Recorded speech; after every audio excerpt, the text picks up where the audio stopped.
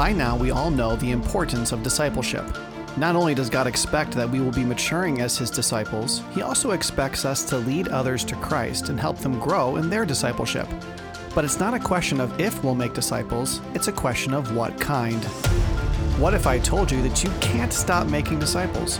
Everything you do, say, feel, think, and believe is influencing the people around you. But is the influence good or bad? There have been many people who thought they were making disciples of Christ, but they were actually making disciples of hell. The one true God of the universe has existed since eternity past in ultimate perfection. He spoke the cosmos into existence for His sole honor and glory. He moved heaven and earth to redeem mankind, even though we have nothing to offer Him. And He's given us everything we need for life and godliness in His Word. He deserves our worship. He deserves our adoration. He deserves our praise. I'm your host, A.M. Brewster, and this is the celebration of God. I'm so glad that you are joining me for this conversation. It's super important because the inescapable reality we're studying today is going to have dramatic and eternal consequences on our lives and others' lives. It's a hugely necessary discussion. So allow me to quickly remind you that I'd love to interact with you on Facebook, Twitter, LinkedIn, Instagram, and the Wisdom app. In fact, I was just tweeting with someone this morning and we were having a great time. So look up A.M. Brewster and I'll see you there. And definitely plan to join me this coming Monday at 11:30 a.m. Eastern Time to take today's study to a new level. Download the free Wisdom app, follow me at A.M. Brewster, and join me for a live conversation this coming Monday about how we can better apply this truth. And as always, today's free episode notes, transcript, and discipleship resources are available for you at celebrationofgod.com, and I have a link in the description for you for that. And now let's talk about the inescapable reality and consequences of discipleship. First of all, I never want to assume that we're all using the same definitions. I know we've talked a lot about discipleship on this show, especially recently. It's just the entire thrust of what we're doing here, but it's very possible that this is your first time with us. So let me make sure that we're all on the same page by defining our terms. Number one, the definition of discipleship. In its broadest sense, discipleship refers simply to being a student. It's the process of acquiring information, systematizing it, and then using it. We could say it's gaining knowledge, understanding that knowledge, and then living wisely with that knowledge. And of course, all students have teachers, so to be a disciple of Christ in particular is to be someone who acquires information from God, systematizes it, and then uses it for His glory. But there's a secondary facet of discipleship that is educationally uncommon, though it's experientially intuitive. Number two, the demand of discipleship. Let me start by explaining what I mean by this truth is not educationally common. Very few elementary, junior high, or high schoolers are planning to be teachers when they grow up. And really none of their teachers require them to be able to teach the content they're learning to other students. Just as long as they do their assignments, all the teachers are happy. In fact, most college and graduate students aren't planning to be teachers either. And again, few of their teachers require that they be able to teach the information they're learning in class. The only students who are actively being required to teach the information they're receiving are the ones who are in school for the purpose of becoming teachers. That means that a good algebra student is wanting to know and understand algebra so that they can use the algebra in life. But most good algebra students aren't imagining they're ever going to need to teach algebra to anyone else. So from an educational standpoint, the vast majority of students are not being expected to teach what they're learning. However, experientially, teaching what you've learned actually makes all the sense in the world. We do it all of the time. Every time you've learned something that genuinely revolutionized your life, you've told someone else about it. In fact, with the exception of corresponders, comedians, and complainers, most of the remaining social media users are trying to teach people something. They may be teaching a practical skill, it might be about a product, it might be a spiritual discipline, it might be a weight loss secret. But most of them are passing on to you something that they have learned, and they believe that once you learn it, you're going to want to tell people about it too. And that, my friends, is the often neglected demand of discipleship. Disciples of Christ are required to make disciples of Christ. I think we can all agree that if I am a follower of Christ, I actually have to obey God. And we believe that because in John 8:31, Jesus specifically states that if I continue in His word, then I am truly a disciple of His. So we have to also agree that if Jesus commands that I make disciples, which He does, I can't consider myself His disciple if I'm not obeying Him by making more disciples. However, this demand of discipleship, the fact that all disciples have to be making disciples, is actually not the inescapable reality we're going to discuss today. That was all my introductory information so that we're all on the same page. All right, so by way of quick review, to be a disciple is to be a student. To be a disciple of Christ is to be someone who acquires information from God, systematizes it, and then uses it for his glory. And a significant part of that information from God that we're supposed to understand and use in life is that he requires us to make disciples for him. So here's the focus of today's study. I'm calling this number 3, the inescapable reality of discipleship. Over the years, I've spoken with a lot of people about the topic of discipleship, and many of them think what I used to think. They think that they're either making disciples or they're not. It's one or the other. Now, as I was growing, I was not actively engaging in discipleship for Christ most of the time. In fact, I was very much a double-minded man and unstable in all my ways throughout my high school and college years. So if you had asked me back then about this whole discipleship thing, I would have said what a lot of people believe. I would have said that though I was a disciple of Christ by virtue of being born again, I wasn't a very good disciple of Christ. And I definitely would have been quick to say that I wasn't in any really measurable way making disciples. And when people say things like what I would have said back then, they're revealing that there's a significant truth about discipleship that they don't yet know and understand. And the truth about which I'm speaking, this inescapable reality of discipleship, is the title of today's episode. You are always making disciples. My friend, it's impossible not to make disciples. You can't help but always be making them. That means that when I was a double-minded man in college, I was still making disciples. When I was taking algebra in high school, I was making disciples. When I was in elementary school, I was also making disciples. In fact, the only way a person can stop making disciples is if they were to become a hermit with absolutely no interaction with people, ever. But if that hermit were to stroll into town, the moment he comes within visual range of another human being, even if he never speaks a word, he's making disciples. Now, you may be wondering how I can make that claim. Well, A, we're always making disciples because that's how God created it to work. In episode 90, at the beginning of our Discipleship Spiral series, we learned that God created us to learn, commands us to learn, and capacitates us to learn.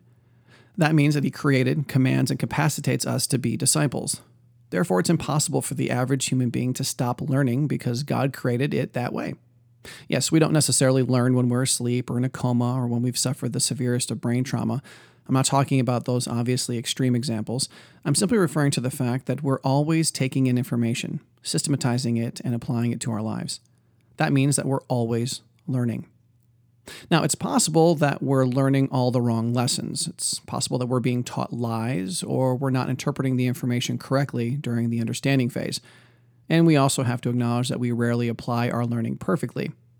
And since we're constantly acquiring knowledge, systematizing it, and making choices accordingly, we have to ask, from where is this teaching coming? Well, it comes from all around us. Infants are a perfect example of this. Even though they're just barely starting to understand human speech, they're already learning from their experiences. Infants eventually understand that they can't get out of their playpens by themselves, so they lift their arms to you because they recognize that they need your help. All of the visual, auditory, and kinesthetic experiences we have teach us things. In fact, we're even teaching ourselves as we grapple with existential questions and come to conclusions about them. That means that if I spend all of my time with someone who absolutely loves a certain sports team, I am going to learn a lot about that team, whether I initially want to or not, and whether the individual is intending to teach me or not. And I use sports as my example because for me, it illustrates this point well. I've never been a fan of professional sports. I just don't have the time for football and basketball and baseball and hockey. But despite that fact, I know a pretty good amount about each of those sports, the men and women currently playing them, the rules, the teams, their odds of winning, and the like. How do I know these things? Well, I can tell you it has nothing to do with my own intentional pursuit of that knowledge. And to be honest, a ton of it comes simply from scrolling through social media. But then there are all the people in my life who unintentionally disciple me in their love of sports. My sister and her husband love the Tar Heels. I've lived in Green Bay, Detroit, St. Louis, and Chicago. You can only imagine the education I received living in each of those places. And I've interacted with many, many people who have influenced me and taught me and discipled me in their favorite sports and teams. Some of them did it on purpose, and some didn't. And unless I absolutely refuse to engage with any sports-related content, of course, I'm going to pick it up along the way, regardless of how apathetic I may be. So on one side, God created you to learn from all of your life experiences. So that means you can't help but learn from others as you have experiences with them. On the other side, you can't help but influence the people in your life as they interact with you. Everything you do and say is either teaching them to be like you or teaching them not to be like you. So, A, we're always making disciples because that's how God created it to work, but B, we're always making disciples because that's how people want it to work. Listen, there's absolutely nothing new under the sun. We are not the original special snowflakes we like to think we are. Let's take fashion as an example. All fashion is a reaction. Fashion is not an inherent action. Now, whether it's a reaction to nakedness or environmental factors like precipitation or temperature, fashion is always a reaction. But even fashion designers are either reacting to things that they like by implementing it into their creations, or they're reacting to things they don't like by trying to move in the opposite direction. And the same goes for the people wearing the clothes. Not everyone, but many people try very hard not to be mainstream in their clothing choices. But their choices are not truly unique. Whether they choose to be naked or deliberately layer a bunch of ill-suited clothing pieces, it's all been done before. And I think the same is true for people who design monsters. You know, the people who create monsters for movies and storybooks. Whether the monsters are aliens or fantasy creatures, they all look like something else that we recognize. For example, there was a time in movies that all aliens looked like bugs. Now, the reason for this is that humans can't create things that are 100% novel. Only God can do that. He can take nothing and create an infinite number of somethings never before conceived. But God's creation is only able to do variations on a theme. Yes, we are creative like God is, but infinitely less creative than He is, and one of the biggest differences is that we are never truly original. But what does this have to do with discipleship? Well, humanity wasn't just created to learn, we actually desired to learn. In order to exercise the image of God in us, we must learn. We can't be creative without first observing and learning. We can't appreciate what is good or bad, cool or uncool, without being taught. Some of us are consciously run toward people we admire so that we can learn how to be like them. And even those who run away from the popular and mainstream are doing two things. Number one, they're still basing what they do on what someone else is teaching them. For example, if the sporty people are wearing Under Armour, the artsy kids are going to wear anything but. But they're not just learning what not to be. Two, they're running toward the people who are living life the way they want to live life. They're drawn to the other people who don't want to be mainstream. So, whether you realize it or not, you actually want to be discipled. You have your favorite musicians and actors and speakers and personalities and teachers and subjects. Sometimes those subjects are academic and sometimes they're cultural. And the same is true for the other people in your life. Most likely, your disciplees are people who have one thing in common for whatever reason. They all like to spend time with you. I'm not saying they idolize you, but there is something about you and your life choices that attracts them. Again, I'm not saying that you hang out with the people you do because you all want to be like each other, but I am saying that the people with whom you associate by choice are people who you believe are going to benefit you, or you will benefit them, or you will all be mutually beneficial to each other. Now, if you've been paying attention, then you should have realized a while ago that so far this particular episode is starkly devoid of scripture references. Let me tell you why. First, very little of what I'm saying is actually commanded or didactically taught in the Bible. However, it is exemplified in the Bible from the beginning to the end. Everything from Cain's antithetical feelings about Abel to the Corinthians church's hero worship to the disciples of Christ's passionate desire to be conformed to His image, we see that God created us to learn, and we all desire to do so to one degree or another. But there was one passage in particular that really motivated today's topic, and so I'm going to share today's final point and spend a little time unpacking Matthew 23:15. Letter C, we disciple the same way we worship. You can't stop worshiping. You're either worshiping God by pleasing Him or worshiping self by pleasing yourself. That means that you're either intentionally or unintentionally teaching the people in your life to worship the exact same way you do. It doesn't matter if you sit your kids down and tell them to follow their hearts, or they always see you stress eating. The same message is being sent. It doesn't matter if you espouse some heretical belief from the pulpit, or the congregation watches you live heretically. You're teaching them something. So since we must all acknowledge that we are constantly discipling, and since it's only possible to disciple for God or to disciple for self, we must diligently and intentionally discover which one we're doing and then make the appropriate changes. Therefore, let's look at Matthew 23. Starting in verse 13, Jesus works through a list of 8 woes. These woes are targeted at the Pharisees and are a stunningly powerful list of sharp condemnations. But listen carefully to the third woe from verse 15. Woe to you, scribes and Pharisees, hypocrites, because you travel around on sea and land to make one proselyte, and when he becomes one, you make him twice as much a son of hell as yourselves. If nothing else, this verse clearly teaches that we can actively make the wrong kinds of disciples. even when we are convinced that we're doing everything necessary to make the right kind of disciples. Verse 13 says that they actually shut off the kingdom of heaven from people. For you do not enter in yourselves, nor do you allow those who are entering to go in. Now, the Pharisees were a group of religious zealots who added rules to the Old Testament law in order to make it harder on themselves to break God's commands. Then, because they believed they genuinely loved Yahweh, these guys went into all the world to make disciples. They were evangelizing and training people to be just like them, and they were convinced that they were the spiritual cream of the crop.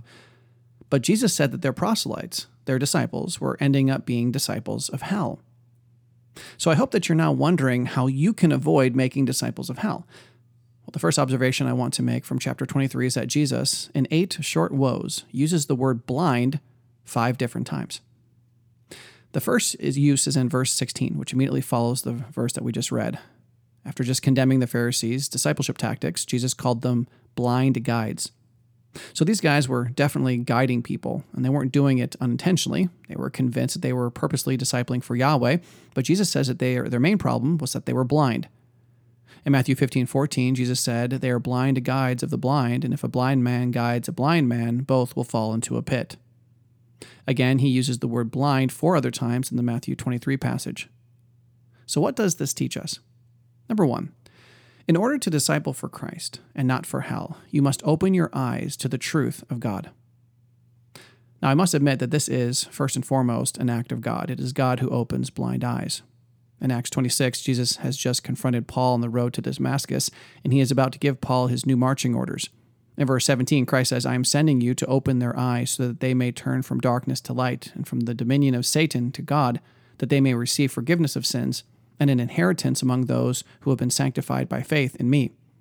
And as a great object lesson to this point, Jesus made Paul blind and then gave him his sight back when the prophet came and visited him. Here's the thing, God does the spiritual work. He provides the faith, and he sends his people to preach the truth so that the unbelievers can have their eyes open to the gospel. Well, that is the first step. We must be born-again disciples of Christ, or we will never be able to help another be a disciple of Christ. The second step is that we must continue with our eyes open. In Revelation 3, Jesus confronts the believers in Laodicea, who had become lukewarm in their worship of God. And starting in verse 18, Jesus said, "I advise you to buy from me gold refined by fire so that you may become rich, and white garments so that you may clothe yourself, and that the shame of your nakedness will not be revealed, and eye salve to anoint your eyes so that you may see." These people, sometimes warmly worshiping God and sometimes coldly worshiping self, had become a double-minded, unstable, lukewarm mess. And God's answer was to turn to him. They were to submit to him and thereby receive 3 things. Gold, which represents truth, white garments, which represents the pure life lived in the truth of God, and eye salve, which represents the ability to discern between sin and righteousness, between truth and lies. So that is the first step. We must stop being blind. Number 2, in order to disciple for Christ and not for hell, you must understand God's truth as he would have you understand it. Another major problem in the world today is bad advice, poor counsel, and even false teaching. Now, I'm not talking about unregenerate false teachers. I'm talking about well-meaning Christians who, due to their own ignorance or hard hearts, misunderstand the scriptures and share that misunderstanding with others. Some write New York Times best-selling books, and others repeatedly share their misunderstanding in small group. Consider Peter's words in 2 Peter 3:15-16. "Just as also our beloved brother Paul, according to the wisdom given him, wrote to you, as also in all his letters, speaking in them of things in which are some things hard to understand." Okay, so even God, through the inspired word, admits that the truth of God is sometimes hard to understand. But listen to what comes next. "Which the untaught and unstable distort, as they do also the rest of the scriptures, to their own destruction." Untaught refers to being ignorant of the truth. Unstable refers to a person who doesn't have a good foundation. Since this second word is only used twice in the scriptures, it's harder to appreciate the nuance, but I would say that the unstable are different than the untaught because they have the information, but they don't understand it as they should. And both of these people are in danger of twisting the scriptures to their own destruction. My friends, there are not many ways to understand the Bible. There is only one way, God's way. And it should not be my intention to discover what God's word means to me. I need to discover what it means to him. Yes, there may be legitimate applications that differ from one person to another, but not understanding. This is illustrated in Matthew 23 as Jesus has to train the Pharisees on the correct biblical understanding of oath-making. Now, since you're always making disciples, if you want to make them for Christ, make sure your eyes are open to the truth of God through regeneration, and make sure that you are constantly learning and accurately understanding the Scriptures. Number 3, in order to disciple for Christ and not for hell, you must make God's priorities your priorities. In Matthew 23:23, Jesus criticizes the Pharisees for tithing their spices, but not emphasizing what Jesus says are the weightier parts of the law. They agonize over measuring out 1/10 of their mint, dill, and cumin, but they didn't dedicate themselves to knowing, understanding, and living justice, mercy, and faithfulness.